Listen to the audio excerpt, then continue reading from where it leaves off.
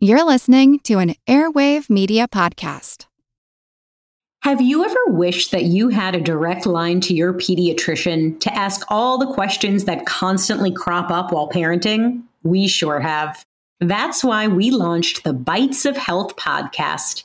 Every morning, we'll answer a commonly asked pediatric question in 5 minutes or less.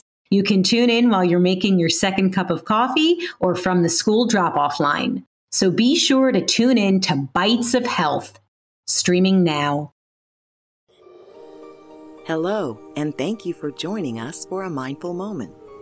There's never been a better time to build your mindfulness skills. Mindfulness not only improves your mental, emotional, and physical well-being, but provides a foundation for remaining calm during stressful challenges and events. Through mindful thoughts and actions, we can do more than just survive life's challenges. We can continue to thrive. The key to becoming more mindful is simply practice. We hope this podcast will provide you with knowledge, inspiration, and motivation. Working together, we can learn and grow from any experience. So, let's get started. I hope you're all doing relatively well amidst the resurgence of the virus in so many states across the United States and other countries around the world. Don't forget to pause and breathe when it feels overwhelming. I want to read you a recap of stories regarding public health mandates in the United States. A public service announcement in the Chronicle appeared just over a week before San Francisco scheduled its mask ordinance to begin. It was very clear about its message. Wear a mask and save your life. Other cities and states soon followed. Instructions for how people could make their own masks at home began to appear. People who didn't comply might face fines or prison time. Messaging emphasizes that special health measures aren't just important because they keep the person who follows them safe. They are also important because they help protect those around them. In Phoenix, where most people are complying with the city's mask order, some nonetheless are poking holes in their masks to smoke. This greatly reduces their effectiveness. Still, for the small percentage of people who go without a mask entirely, reports suggest their issue has less to do with the science behind them and more to do with personal comfort. People don't want to wear them because they're hot and stuffy. Some people argue against them because they say that they create fear in the public and that we want to keep people calm. Some businesses worry customers will shop less if they have to wear a mask when they go out. And some people claim mask ordinances are an infringement on civil liberties. For some, the concern is the idea that they give people a false sense of security, and this could be true because wearing a mask is less effective when people don't follow other health guidelines too, and especially if some are poking holes in their masks to smoke. Cities that have passed masking ordinances struggle to enforce them among the small portion of people who rebel. San Francisco rescinded its order for a brief time, but when cases began to surge again, the city implemented a second mask order. This time, the resistance was much more intense. A group of dissenters formed the Anti-Mask League, which held a public meeting with over 2,000 attendees. Many public officials have been caught not wearing masks despite their own jurisdiction's mandates. While the virus has been synthesized and evaluated, the properties that make it so devastating are not well understood. With no vaccine to protect against infection and no remedies to treat associated secondary infections, control efforts worldwide are limited to non-pharmaceutical interventions such as isolation, quarantine, good personal hygiene, use of disinfectants, and limitations of public gatherings, which thus far have been applied unevenly. Cities that relaxed their restrictions after the peak of the pandemic passed often saw the reemergence of infection and had to reintroduce restrictions. These excerpts are not current but were adapted from the History Channel and the National Institutes of Health. They are from the 1918-1919 global pandemic, commonly known as the Spanish flu. I might have been slightly more informed about that event than the average person today because when I did my family's genealogy, I discovered that 2 of my ancestors were stationed at the military camp in Kansas where the initial outbreak occurred in the U.S., and were among the first 38 people to die in the initial wave. The Spanish flu ultimately infected over 500 million people around the globe and killed about 50 million, including 675,000 in the United States. By 1918, news about the war was carefully controlled by the Committee on Public Information, an independent federal agency whose architect said, "The force of an idea lies in its inspirational value. It matters very little if it is true or false." When the Spanish flu spread across the U.S. in the spring and again in the fall of 1918, both the government and the media continued a rosy strategy to keep morale up because of the war, and President Wilson released no public statements about the pandemic. Surgeon General Rupert Blue said there is no cause for alarm if proper precautions are observed. Another top health official dismissed it as ordinary influenza by another name. If a newspaper reported the truth back then, the government threatened it. The Jefferson County Union in Wisconsin warned about the seriousness of the flu on September 27, 1918. Within days, an Army general began prosecution against the paper under a Wartime Sedition Act, claiming it had depressed morale. As the pandemic raged through October of that year, Americans could see with their own eyes that the absurd reassurances coming from local and national officials weren't true. This crisis of credibility led to wild rumors about bogus cures and unnecessary precautions. Many experts now believe that the 6 to 7 month delay in telling the public the truth caused countless deaths. When the federal government finally decided to address the pandemic, experts stated that mask wearing was a patriotic duty. In addition to fines and possible imprisonment, the other go-to at the time for mask resistors was shaming. They dubbed them mask slackers and ran disparaging ads and cartoons in the paper and placed large posters in public places. They also printed the names of these mask slackers in the local papers or magazines. It didn't work. Those who refused to wear masks were very committed to their cause. What struck me most when thinking about what I had learned about that period of time compared to now is that we seem to be continuously stuck in repeating our mistakes of the past. As the philosopher George Santayana said, those who do not learn from history are doomed to repeat it. So let's be mindful and learn from history. I've previously shared that I catch myself judging people in public who aren't donning cloth to cover their face or staying physically distanced. And once I get judgy, I know I need a new story to tell myself or the judging just gets worse. First new part of the story begins with the fact that shaming doesn't work, so I can stop glaring at non-mask wearers over the top of my own mask. According to David B. Abrams, a professor of social and behavioral sciences at the School of Global Public Health at New York University, the stridency of opinions and extreme polarization over masks can be chalked up to one thing. Because this virus and pandemic feels so unfamiliar, we're clinging hard to whatever makes us feel safe in the moment. He told the Huffington Post, "Humans, like other primates and other mammals, have a strong, inherent, underlying survival instinct that gets hyperstimulated under sudden threat of an unknown enemy. This leads to what psychologists call hot cognition, with a strong and powerful set of emotions that completely override and erase the usual rational, cool thinking." Okay, we're all in fight or flight mode, but that still doesn't explain what it is about the mask that works people into temper tantrums. Abrams went on to explain that, in moments like this, people become hypervigilant and supersensitive to any threat. As their adrenal pumps, they respond with massive posturing of anger and a readiness for fight. It is like the rug has been pulled out from under them and the usual world order is gone. Some people become ready for anything. While I admit that I sometimes feel like New York's governor and want to say as he did, "Don't be stupid," it doesn't sound like that will work either, since calling an angry person a name rarely results in a peaceful or winning solution. And when someone's acting stupid, it's probably beyond their prefrontal cortex's ability, and they can't think smartly. According to Joseph Trunzo, a professor and chair of the psychology department at Bryant University, any human behavior, even seemingly simple behavior, such as wearing a mask or not, is determined by multiple factors: political beliefs, ideology, social factors, education. Layer into this the context and all the changes from moment to moment with this virus, and you very quickly have very complicated reasons for any individual's behavior choices. He further explained COVID-19 has ushered in one of the most uncertain eras in modern history, and uncertainty breeds fear, which naturally fuels a need for control. The mask gives us a modicum of control.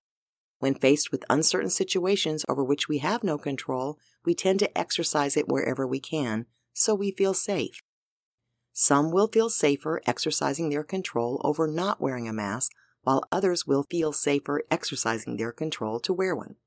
He suggests that if the need for control is the driving force for someone not wearing a mask, empathizing with their feelings of uncertainty can sometimes convince them to put one on, and that most of us, pro-mask or anti-mask, share that same baseline fear. That does feel true for me. I do feel more in control of my safety by wearing a mask. I don't know if I can feel empathy yet, but I can at least understand someone wanting that feeling, even if not wearing a mask doesn't make sense to me. There are other reasons people refuse to wear masks, of course, including the terrible job officials did at the beginning of the outbreak on messaging here in the United States. Again, same as 100 years ago. Instead of saying they just didn't know if masks helped or not, they specifically said, don't wear one. I don't know if that occurred in other countries, but add to that message that so many people do not trust their governments and feel that their civil liberties are already under threat, and it's plausible that this is one way they can put their foot down and feel like they're taking control of their freedom. For those who do trust their governments, just as in 1918, many government officials aren't wearing masks themselves, which obviously sets a terrible example in convincing someone else that they should wear one. The common thread through most of these reasons is uncertainty and control. We've talked a lot recently about uncertainty, which is something the human brain strongly resists. Control is something the human brain strongly craves, and most of us don't feel we have much control over anything these days.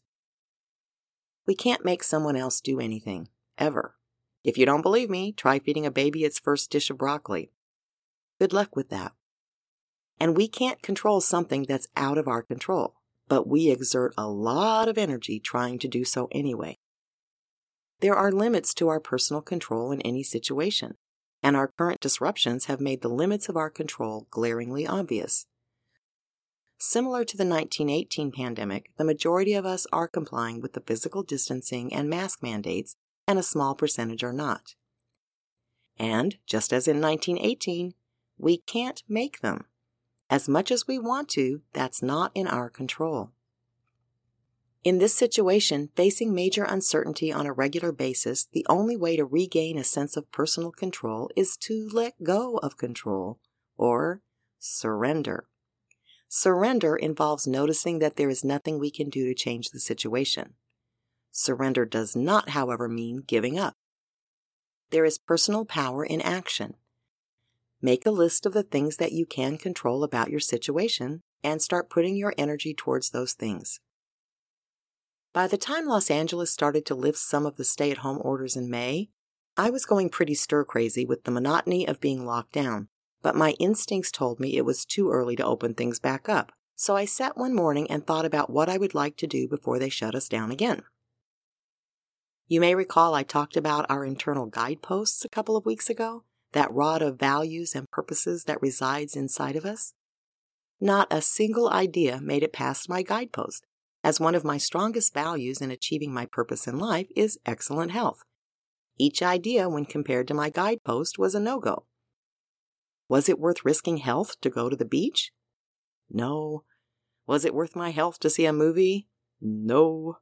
Was it worth my health to visit a museum? Nope. So I went nowhere. And here's the weirdest thing. My monotony, boredom, and frustration of being stuck at home disappeared after that. The only difference? Now I was in control instead of someone else controlling me. We're really uncomfortable when not in control, and I hadn't realized at all that this was such an issue for me until the day I made the decision about whether to go out or not. We can also deal with our emotional responses in an active way by recognizing and coping with the emotions that result from an experience. As fights break out between mask wearers and mask resistors, What emotions come up for you, assuming you're not in the midst of the fight? There's probably fear, resentment, and frustration at a minimum. You might even be having an emotional response to me sharing expert suggestions that we empathize with non-mask wearers. I can completely relate to all of these emotions as I have them too. But my real fear isn't someone sneezing on me. It's getting sick. For many, it may even be a fear of dying. I feel resentment over someone not having to do something that I'm doing and don't like because it's uncomfortable.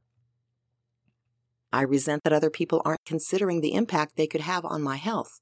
And of course, it's super frustrating to think that the virus is surging because of all of these people not wearing masks and congregating in crowds. Blaming those who are not following the rules for the surge of cases provides us with an easy outlet for all of our own pent-up frustration, for our deep disappointment that we're still stuck in this mess, and perhaps most importantly, that we still have to live with this massive uncertainty every day. I'm not condoning defying public health mandates by any means. It is likely that it is a combination of congregating and not wearing masks that is causing the latest surge. But instead of holding a rigid belief in why this is happening, we could perhaps shift our thinking more toward probability versus knowing for sure, which helps lessen the blame and also eases our own stress.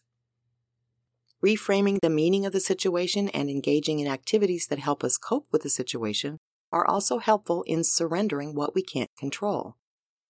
Instead of focusing on my desire that everyone wear a mask so that I can feel safer, I can look at my experiences as an excellent exercise in strengthening my mindfulness skills. As I already mentioned, this has been quite the test for me in managing my judgments. When I'm in a store and someone is walking down the aisle without a mask, I immediately turn around. Risking my health for a can of beans does not pass muster with my internal guidepost. But I can also reframe that situation from being aggravated that I couldn't have my beans because of the maskless shopper to a good reminder that I do have control over myself. I notice it too when I pull into the grocery store parking lot. If it's packed, I know the store is packed, and I simply turn around and drive home. Noticing that something is moving me further away from my internal guidepost is mindfulness. It's also taking control of something I can control, my own behaviors. Unfortunately, I have no other personal examples at this time because going to the grocery store is my only outing over the past 4 months. We'll check in on my sanity in a few more weeks. I'm surrendering the notion that I can do something to make those who refuse to follow the mandates to do so. Not because I think that exposing others to a serious illness is the best action to take, but because my judgment or my attempts at shaming them into doing it don't work and only increase my stress and feelings of frustration. Consideration of our connectedness and behaving in a manner with the greater good in mind is a foundation of mindfulness. That doesn't just include people we agree with or that we like. We're all connected and our collective behavior affects everyone and everything. We can all try to surrender our judgments and instead focus on finding effective ways to help those that don't understand the consequences of their actions in an open-minded and caring way. I know it's tough, believe me. But if what we're doing now isn't working and we keep doing it anyway, does that make any sense? I'm focusing this week on my internal language and not dictating people's behavior in my own mind, reminding myself that I cannot control others. Except for one thing. Please, don't poke holes in your mask to smoke.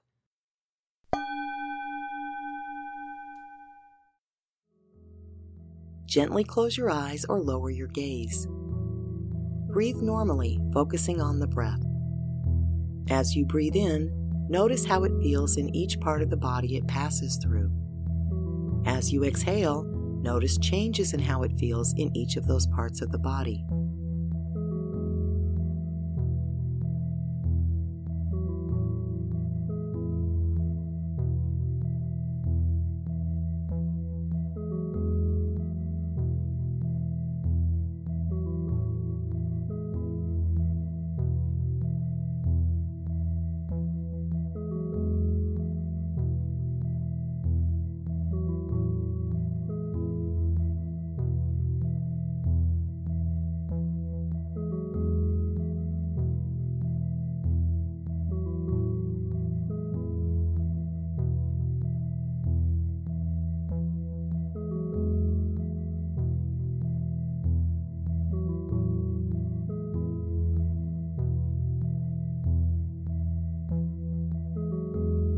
There is much in life we cannot control, but we can control our own responses to every person and situation we encounter.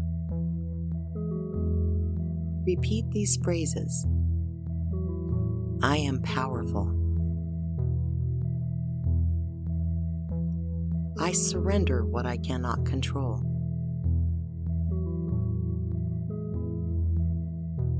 I am in control of myself.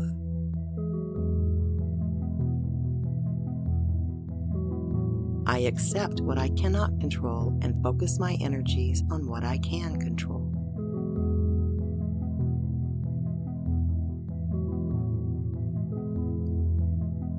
I can stay safe by following my intuition, my internal guidepost.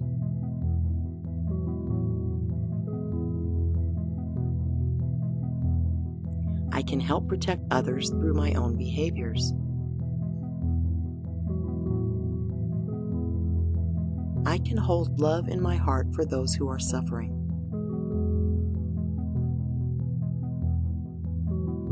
I can ease my judgment of others, which only creates suffering for myself.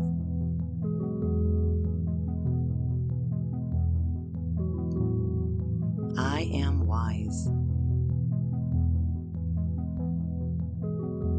I am well.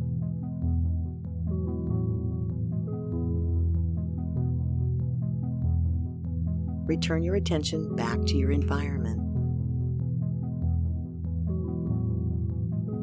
As you go through your days, each time you feel judgment or anger towards others rising, tell yourself that class is in session.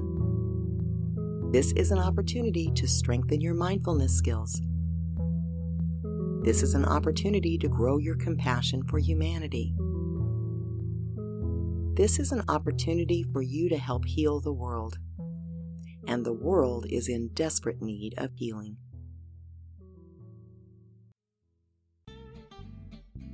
Life offers too many rich opportunities to just survive it, even during challenging times. Our intention is to support you in thriving through a life of purpose and meaning.